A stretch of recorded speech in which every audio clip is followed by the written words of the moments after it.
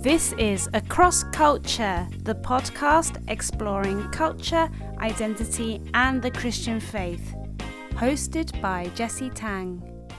Well, listeners, this is the last episode of the year of 2021. Thank you so much for sticking with me this year and tuning in to Across Culture. It really has been a joy to work on this podcast and just to be able to welcome different guests who I'm really thankful for, who have been able to share a little bit about themselves and the things that they are interested in and passionate about. So I was thinking of doing some kind of 2021 reflection, but to be honest, I haven't done my own reflection. I like to sit down and journal and write stuff, and I haven't really done that. So I actually came across some questions which I found in my screenshots folder from a friend of mine who posted this last year. Some questions to think about the year that's just gone and questions to think about the year that is to come. Well, I've picked out a couple which I'd love to share with you, and let this be a time where you can prayerfully reflect as well.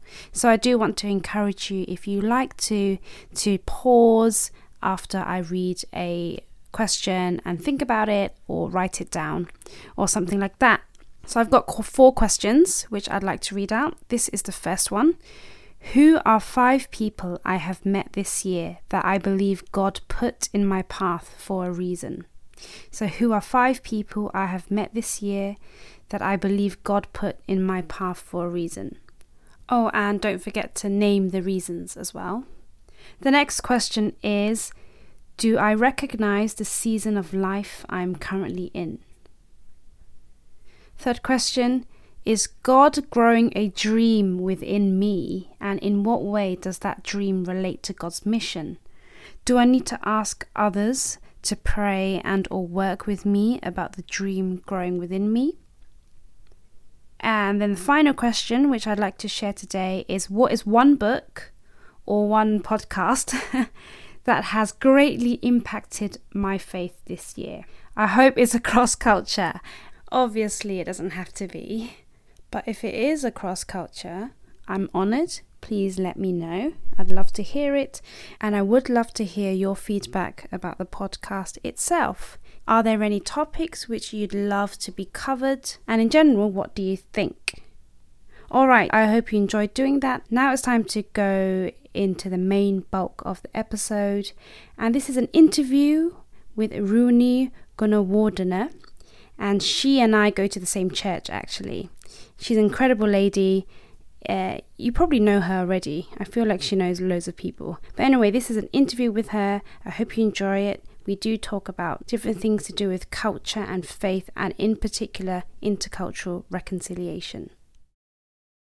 Welcome, Runi. So excited to be interviewing you here on Across Culture. How are you doing? I'm doing well, Jessie. Yes, it's almost the end of the week, so looking forward to Sunday. Looking forward to seeing you on Sunday as well. Yes. Yeah. So I had in mind to interview you for a while now, so it's great that I finally got you. And for people who don't know you, it would be great if you could also introduce yourself. So could you tell us a little bit about who you are, what you do, where you're from, that kind of thing?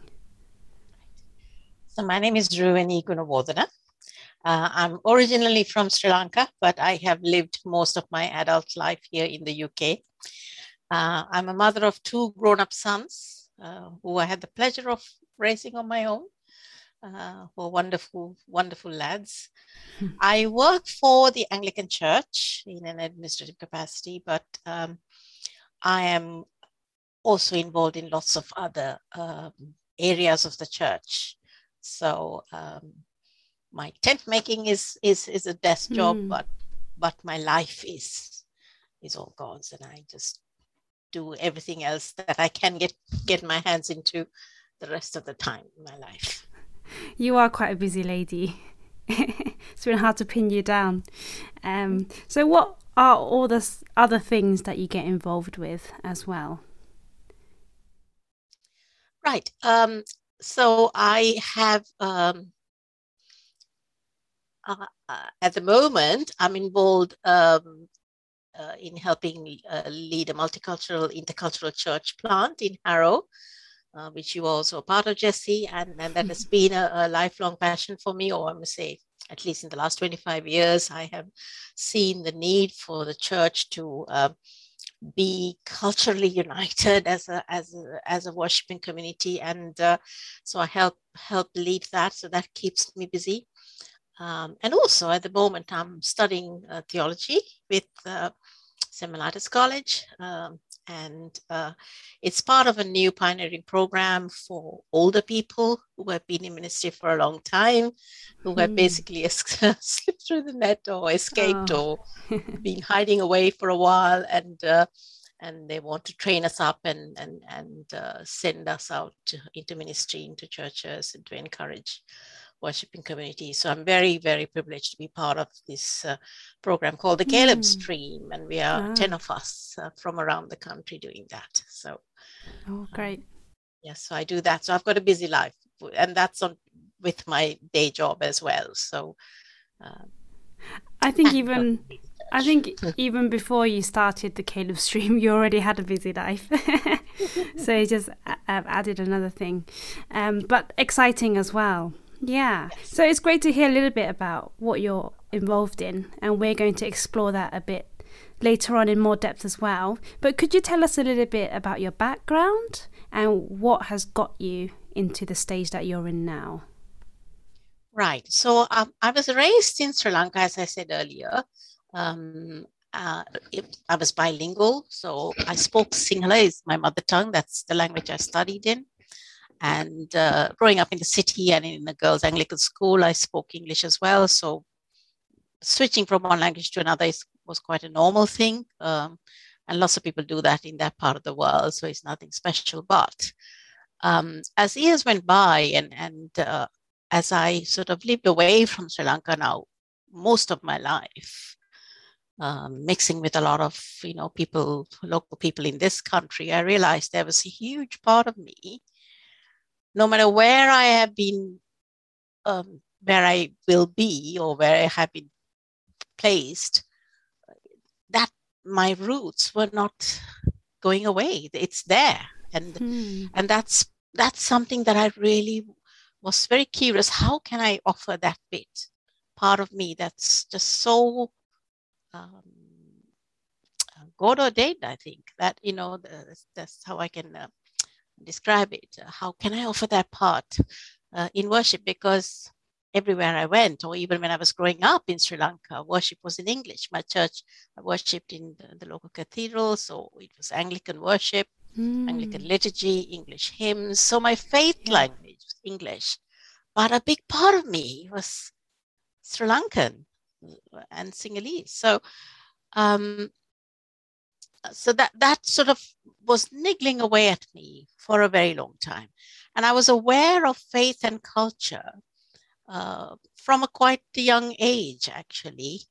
It started when the troubles in Sri Lanka happened in the mid-80s between the two communities, the Sinhala and Tamil communities. I realized that, oh my goodness, suddenly people who we considered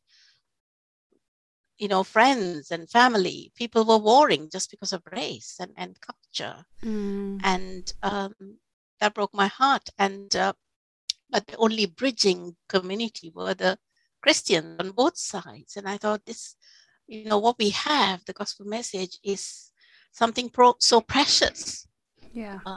And needs to be treated that way. And all of yourself needs to be involved in what you do. So I was very fortunate once again to be chosen to be part of a reconciliation training scheme a couple of years ago called the Journey of Hope Pilgrimage. I was the first cohort, and where we explored various themes of reconciliation, visited so many centers in the country, starting from Coventry Cathedral, which has been a center for reconciliation for quite some time now. Yes.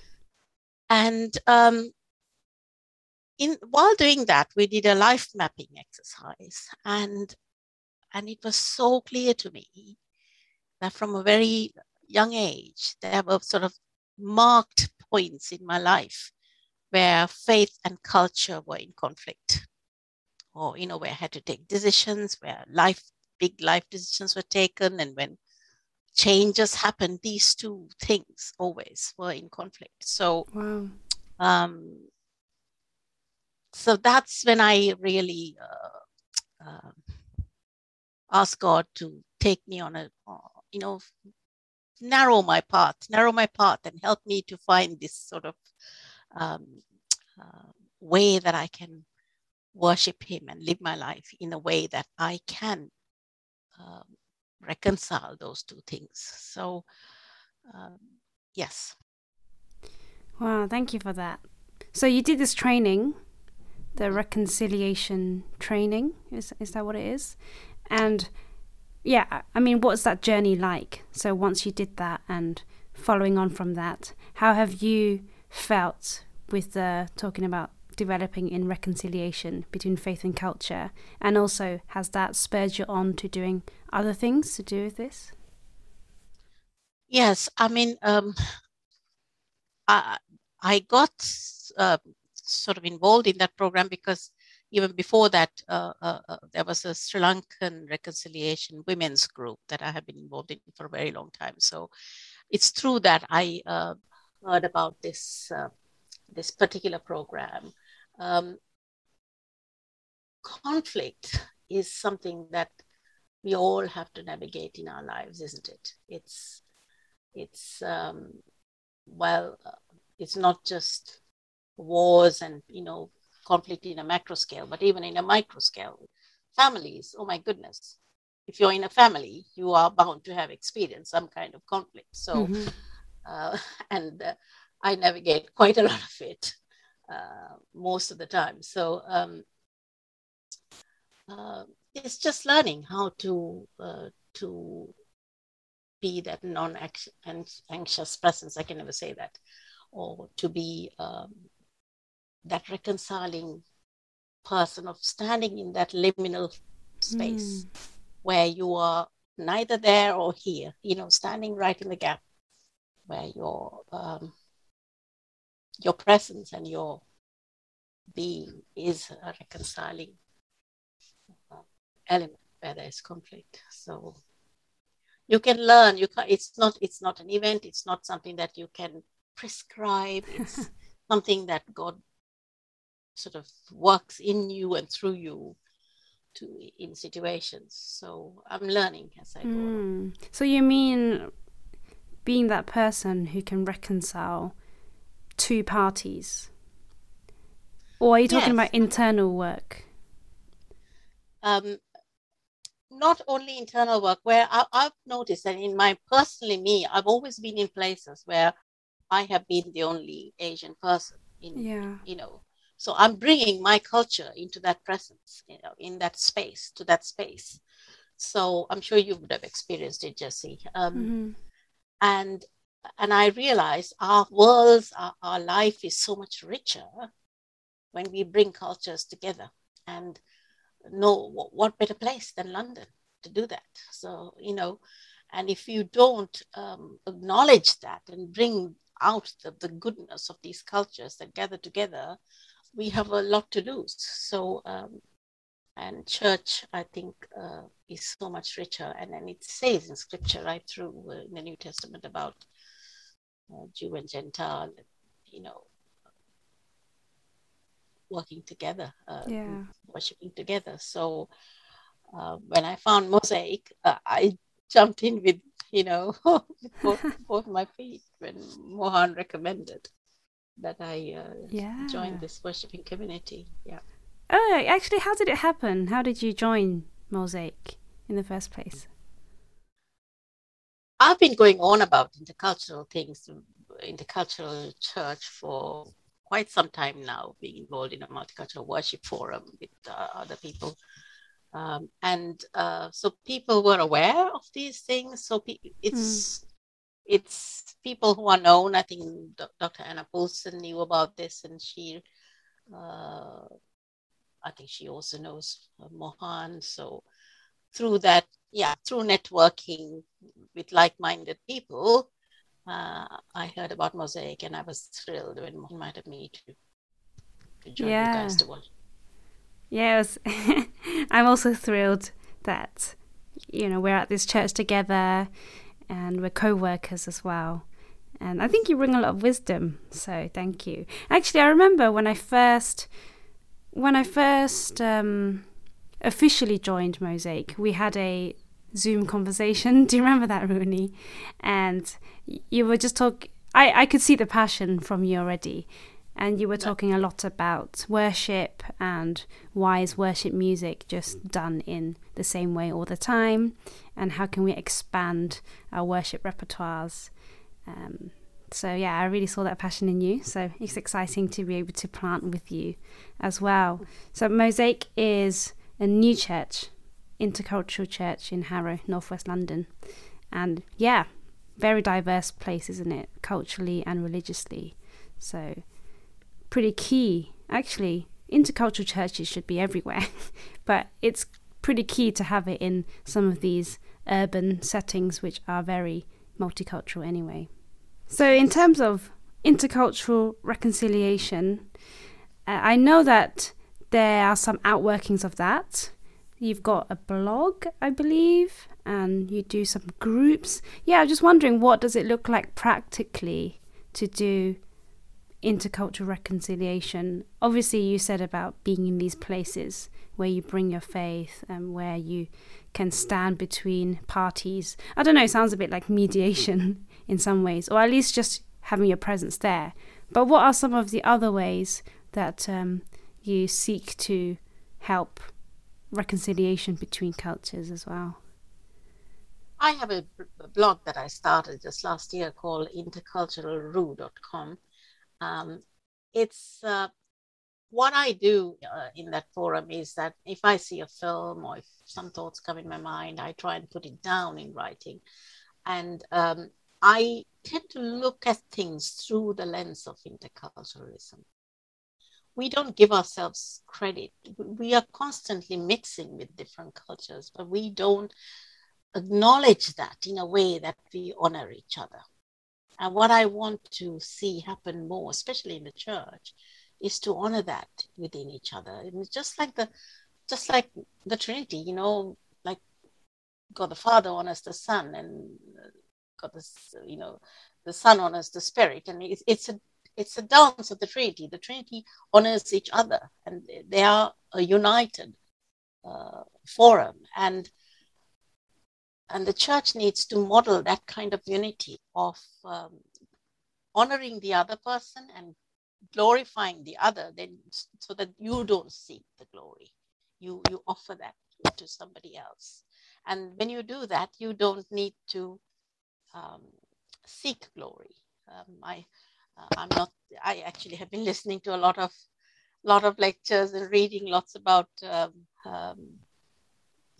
theological frameworks for church. So I didn't dream this up. I'm repeating something that I have heard, so I do say that. But Trinity is a great example that we have for church, and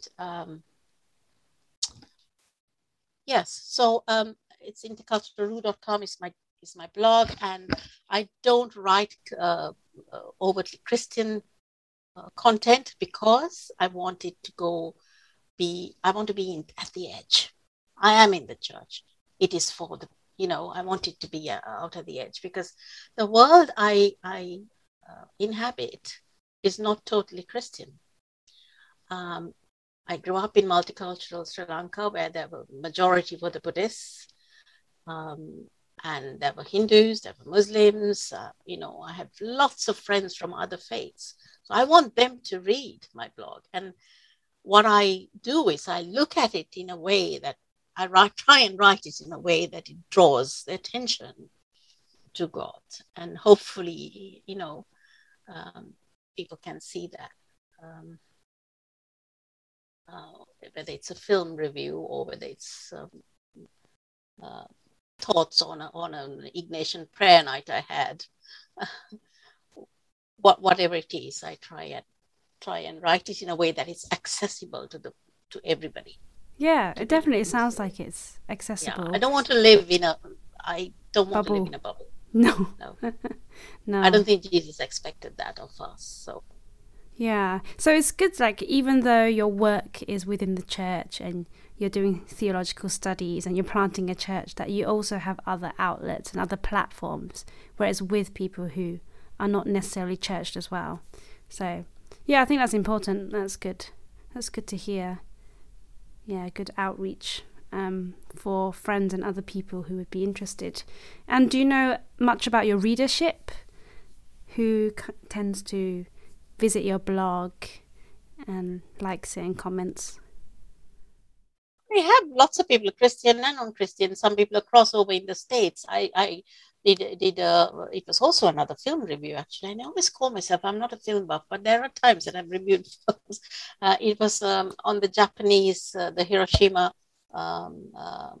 anniversary. The Anglican Japanese community had a film called Paper Lanterns, a wonderful story of an old Japanese man who dedicated most of his life to finding the families of some American soldiers who died there in the bomb, and connected those families with the last moments of these American soldiers there in Japan. And I thought that's such a wonderful story of intercultural reconciliation, so I wrote about that, and I had quite a lot of feedback from people over in the States who read that because of the connections to the story or to the States. So I forget that gentleman's name, but he was a wonderful Japanese person.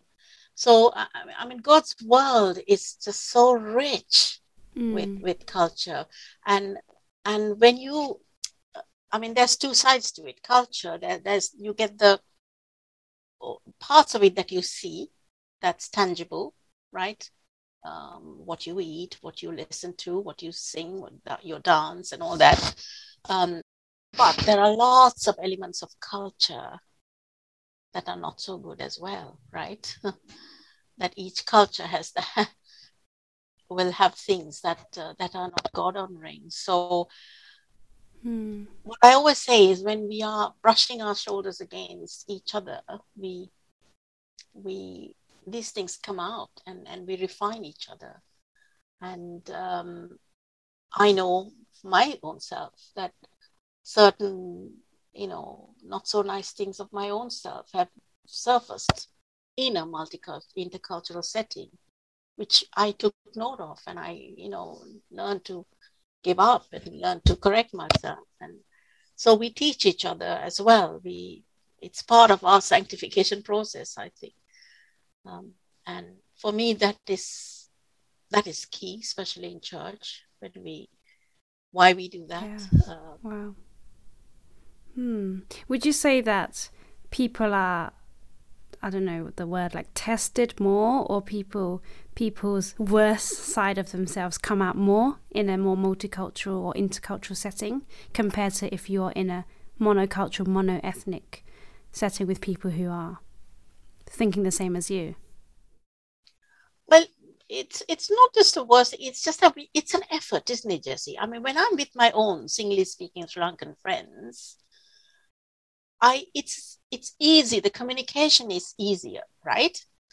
But when you're with other people, you have to make that effort to be understood in a way that the other understands you. And it's an effort. So when there's a need for an effort to be put in, you might, your patience is tested, your long suffering is tested, your generosity is tested, all the fruits of the Spirit, it just gets tested. And oh my goodness, I sometimes can't understand for me it's natural because it's my culture, but for somebody else it may not be so. So you just have to work that much harder. So that can bring up the wrong side, the not so nice side of a person. So I see that. At the same time, it will make you see another person's point of view and make you a better person, I think. Yeah, I understand. I actually interviewed somebody in series 2 or 3, and she was talking about intercultural relationships, particularly romantic relationships. And I think I was just asking her, like, well, there's so many difficulties. What's the point? Or why should we go for intercultural relationships? And she was just saying how much richness there is, and actually you're constantly learning something new about the other person, or about someone's culture, or about the way they do things. And she was saying for her and her husband, so she's Dutch, white Dutch, and her husband is Congolese, I think. And she was saying how they like never stop talking, because they always have to talk about something. They always they have to explain things to each other, why things are done this way, what they're thinking, and just communicating all the time. And I see that actually when a church is diverse, people of different backgrounds and cultures, ethnicities together, that actually the best thing is to constantly dialogue, communicate with one another, learn from each other, and then in that way you learn more about who God is. And I was wondering, actually, maybe some listeners don't know the difference between multicultural and intercultural. And I think we've thrown those two words around. Would you be able to give some kind of explanation of multicultural and intercultural? Yes, I can try. Jessie, I know you can do this much better than I can, but I will try.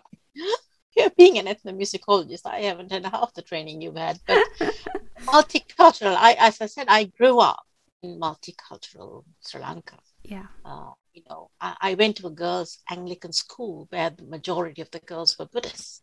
Christians were a minority. Wow. So, yeah. Why did they go to that school? Because it was a good one. School. Yeah.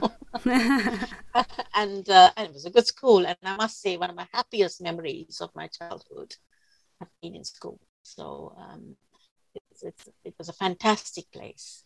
And but multicultural is when cultures exist together, side by side. Like my street down here where I live is very multicultural. We got all nationalities. But unless we interact with each other and share our lives together, we will not be intercultural. Like my Indian neighbors are very good at bringing me their Indian food and, sharing their cultural delights with me whenever they have a festival or a ceremony. And I do the same. And cool. So that is some intercultural some interaction, when you share our lives together. And in church especially, we do this with language, because language is so important as a part of language. Your language is your way of expressing yourself. So what you do with it is in worship is so key, because you're bringing that culture into God's presence. And you're offering that to God. So and that's a beautiful thing, and that's something sadly I didn't do growing up. Although I spoke Sinhalese, all my worship was in English. I don't regret that. I learned so much, but I wish I had been able to do that. I wanted to ask you, I didn't prep you, but I wanted to ask you a bit about that, actually. That you said that your spiritual life and journey has mostly been in English because of how you grew up. So what is that like? And now, as you're thinking about all these intercultural things, what is it like for you to think, actually, well, you are Sinhalese, and how can you use that language to worship God? Like, have you been able to pray in Sinhala or worship, or read the Bible in it? I can read the Bible in it. I can pray a little bit in it, but I'm more fluent in English, as you know. It is because I didn't use that language to pray in. Would it be strange? Would it be strange for you to pray in it? It's a little bit strange, because Sinhalese is a language where you get the written Sinhalese is very high flown, and colloquial Sinhalese is very different. So which version do you use when you pray? I'm certainly not that fluent to use the high flown singular. And then it will not show the intimacy that I want to show to God if I use that kind of language. Although recently I heard, in the old form of liturgy and hymns, we use the word thy and thou a lot. In Old English, apparently those were used as forms of intimacy rather than formality. It's very easy for us to think, yes. A friend of mine who's an English lit graduate just told me that just last week, actually. Wow. So that I learned something new by mixing with these people. So thy and thou was more an intimate way of talking to people rather than a formal way. That's interesting. So wow. Yeah, and we think that's too formal and old-fashioned, and we change it to you. But I wish they kept those old hymns as they were, because they, sometimes they've changed the words to contemporary English, and it's lost its specialness, meaning and the style. Yeah. And so I wonder if it's, so in terms of intimacy, I wonder if it's like, because God has different characters, so I wonder if it's, how do you want to relate to God in that moment, or how do you want to worship God in that moment? Because you could say Papa or Abba, Daddy God sounds different from Father God, right? Yes. Yeah. So I don't know how it works. I was also thinking about this in terms of Chinese language. When reading from Chinese Bible, if you're reading Cantonese, it's using like the Cantonese formal language, which is different from how we speak. So if I hear scripture being read out, I don't always understand it. Or if I hear any Cantonese things being read out, like the news, for example, I don't always understand it. So it makes me think, actually, how do people pray? Are they putting on that formal hat? Or if you write down a prayer and you read it out, it would be different from if you wanted to just pray from your heart. But you want to offer reverence to God, isn't it? I know these days we have made, sometimes when you love talk songs, about, you can make it like love songs to make it very chummy. But in Asian culture, there's quite a lot of reverence offered to God and Jesus. So I do not want to do, I'm a bit nervous and scared, probably. I can sometimes even hear, my mother used to pray in Sinhalese, and I remember the last time she visited me, she's now passed away 10 years, but the last time she visited me, she sat in my kitchen and prayed for us and blessed the house, and she did that in Sinhala. It's very precious. It's a very, very precious memory. I wish I recorded it, but I don't think I even had a smartphone then. So it was just so special. I really hear the words Pianini. Pianini is father, and the way she calls Pianini, there was a certain sense of real closeness and intimacy in the way she got, and I can't say it the way she did it. So yeah, wow. So it's like maybe more like her heart language, or how she connects to God, and we can see that. Did she use formal language, would you say? It's semi-formal. It was semi-formal, because my parents were I always say this, they were the first post-colonial young adult generation. There was huge confusion of identity, of, being brought up in English ways and having English names. They all had English names.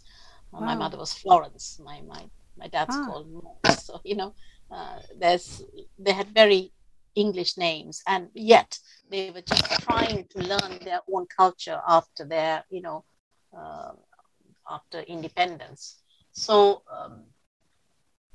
we grew up in a very sort of a confused state. When I look back, I see that. We didn't know that then, but now I see the reason for some of the conflict and some of the tensions and things, the way we did things. The culture was just shaping, trying to take ownership of our own country and our own, culture and whatever. And most of the, racial tensions came because of that. So without getting too deep into that side of affairs, because people may say other things. But so culture and language is such a close thing to you, and if I felt that I never used that in worship, that's when I started exploring Asian worship, and saying, no, we need to bring that side to God, because otherwise you're living a dual life. You come to church and you put on this sort of English self. You're leaving your true self there, or part of yourself. Yeah, part of yourself. Sorry. That's so true. And I know, like, our cultural heritage sticks with us, like you said earlier, no matter how much of command of language we have.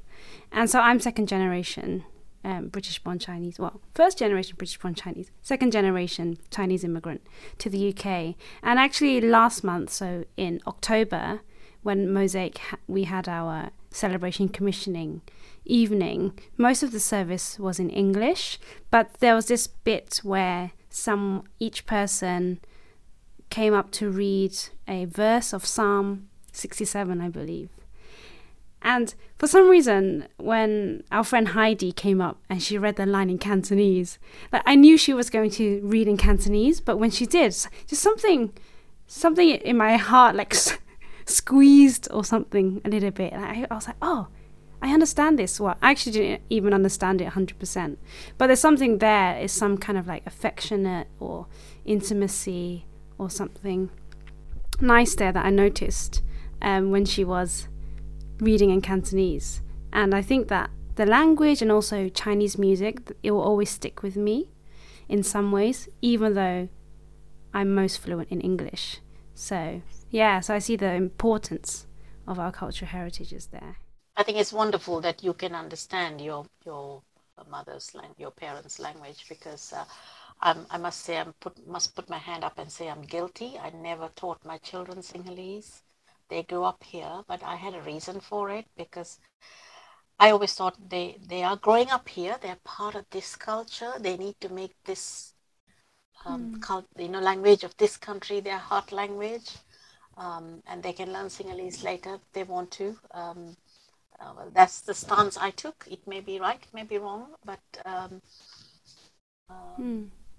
yeah. Do you think they want to? Well, sadly, they didn't have a choice, did they? So I did not speak that. I did because I raised them on my own. They never heard me speaking. If their dad was at home, they would have heard us speaking the language and picked it up. But because I raised them on my own, they heard me talking, of course, on the phone with family and friends, and if other people came to the house. But I did not speak to them. And I think sometimes there's regret, because when they visit Sri Lanka, it's harder for them to maybe hail a cab or order something in a restaurant or whatever. But that's life, isn't it? You do what you can at the moment. But and I've heard other people say the same thing. The parents speaking to them in English so they can integrate better or assimilate or whatever to the dominant culture. But it is possible for the child who's probably grown up by now I know somebody who their parents didn't speak to them in Mandarin, and they just went to China, intensive course for a year, and became fluent. So it is possible if there's a desire there. Yeah. Everything's possible. Synapses are still intact, I think. Yeah. Hope one day they will do that. Yeah. So, but it will take their own motivation. Yeah, well, we're coming towards the end of our chat, and I'd just love to give you an opportunity now if there's something you want to share, or an advice or top tip or prayer or anything. This space is open for you if there's anything you'd like to share with us. Yes, something that I was thinking, Jessie, through this week is there's an old hymn called "Tell Me the Old, Old Story." Do you know that? No. Tell me the old story, tell me the old story, tell me the old story of Jesus and his love. And I think what we do in Intercultural Church is we are still saying the same old story. We are telling the old story in different languages so that people can understand. The song goes, the hymn goes, tell me the story slowly that I may take it in. That wonderful redemption, God's remedy for sin. Tell me the story often, for I forget so soon. The early dew of morning has passed away at noon. So, the story is said in many ways. Repeat the story. We are part of God's story. And if we say it in every possible language, there'll be more people who will hear that story. Yeah. So I will sing that song with more meaning, I think, because God really brought it home to me last week. At one moment, what we are doing in Intercultural Church is telling the old story in other languages. That's so good. And each time you tell the old story, you learn something new. Yes. And I think even with different languages, different vocabulary that people have, metaphors, song styles as well. Yeah. You learn something new from the same old story. Yeah, that's good. Well, I'll check out that hymn. Maybe if it's on YouTube or something, I can put a link in the episode description as well. Yes, I'll find a link. I'll see a good version of it. If I can find it, I'll ping it to you, Jessie. Cool. That'd be great. Well, thank you so much, Ruwani, for your time. I really enjoyed the interview and hope that you can come back again. Thank you so much, Jessie.